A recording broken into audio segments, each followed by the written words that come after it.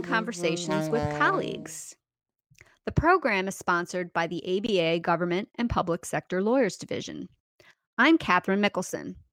Today we have with us Pauline Weaver.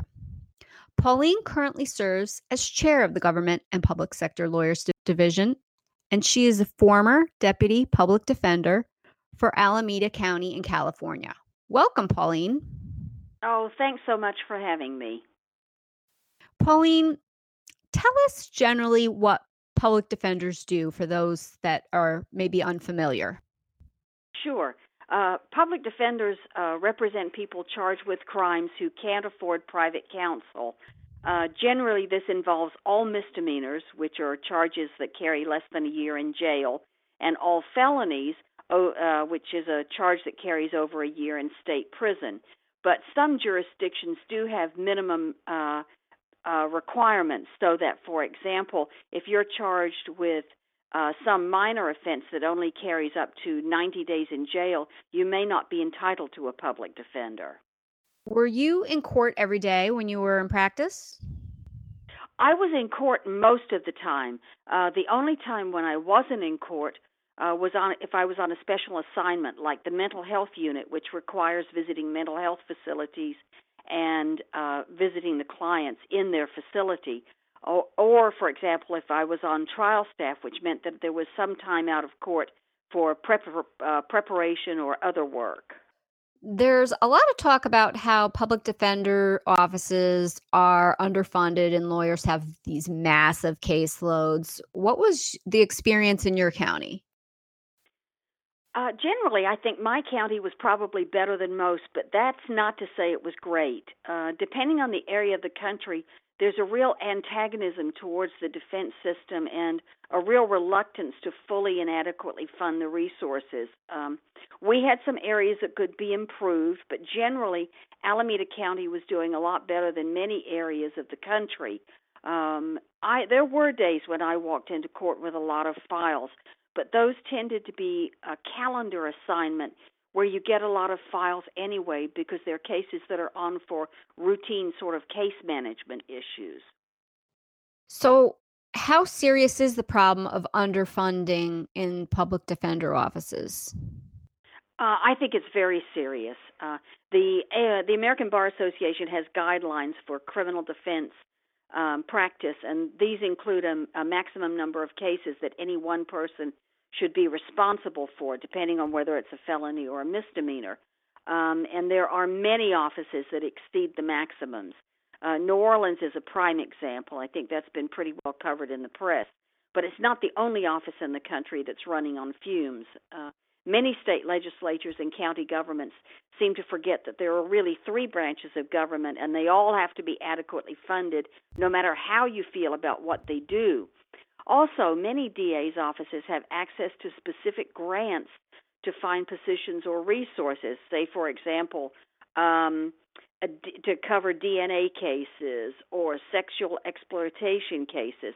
But those grants don't generally include money for the defense side, so that you end up with an imbalance. Do you feel like you had adequate time and resources to fully represent your clients? Generally, yes. There were certainly times that were more stressful than others. If you're involved in a particularly difficult case, if you are, there are times when the numbers of cases that you're responsible for tend to go up. But generally, over the course of my career in the office, I'd say yes. That's not true for all offices, however. Now, when you became deputy of the office, what sort of additional duties did you take on? Well, there are lots of additional duties. It's, so you sort of get into the paperwork stuff and supervision and running an office and all of those things that it entails. And it does tend to take you away from the trying of cases, so that those who have the most experience in the office may not have tried cases in a while. Also, it can mean handling cases with more at stake, like those involving the death penalty or more complex felony cases. Turning now to client interaction, what feedback from a client did you receive that was helpful?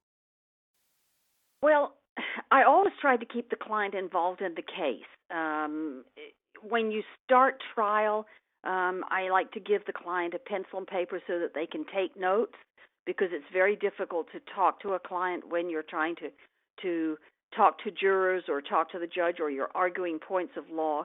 And then I'd consult them on jury selection or what questions to ask witnesses. If their suggestions are inappropriate for whatever reason, I'll explain why, so why they might not fit within the legal rules. Many clients have great instincts about jurors, so it helps to listen and make them feel that they're truly a part of the proceeding. The best feedback that I ever got from a client was that I did my best. I think that's all you can ask. Oh, I'm sure that was really gratifying, actually. It was, very much. What was the best thing about your job? I think the best thing about the job was the camaraderie of the office. You are sharing an office with a group of people with whom you could completely let down your hair. You could bounce theories off of them. You could talk to them about facts, get some advice on trying cases or what points of law to argue. And there were certainly people in the office who were much smarter than I was, so it was nice to have them to talk to about the cases. Some of my closest and my most valuable friendships were formed in the office. For law students who might be listening, what type of law school classes would you recommend to law students who are interested in this area of the law? I'd say anything to do with criminal law and juvenile law. A lot of people ignore the juvenile side of things, and doing juvenile defense is a critical part of any public defender's office. So familiarizing yourself with juvenile law is really important. The other thing I'd say is that if a school has a clinical program, whether it's civil or criminal, do that, because it helps to make you more comfortable in a courtroom setting and helps dealing with clients. A moot court program is also a great training ground. As a public defender, you might not do a lot of legal writing, but those skills are really helpful in forming logical arguments. So any of those programs, I'd say, would be an advantage. You've been very involved in the ABA, your county bar, and your state bar, serving on many different committees. How has this involvement bolstered your practice? Well, my philosophy was that you should get out into the community so that people don't think you have two horns and a tail. So many public defenders don't get involved outside the office, and I think it's a mistake. The more people in the community see us and see us in professional settings, the more likely that they'll appreciate and understand the job. And I view every contact as a kind of teaching opportunity, and try to use it to the fullest. The ABA has exposed me to other areas of the law which I don't see in my daily practice. I have nothing to do with the civil side of things at all, so it's been a great place for me to learn about the civil side of the law.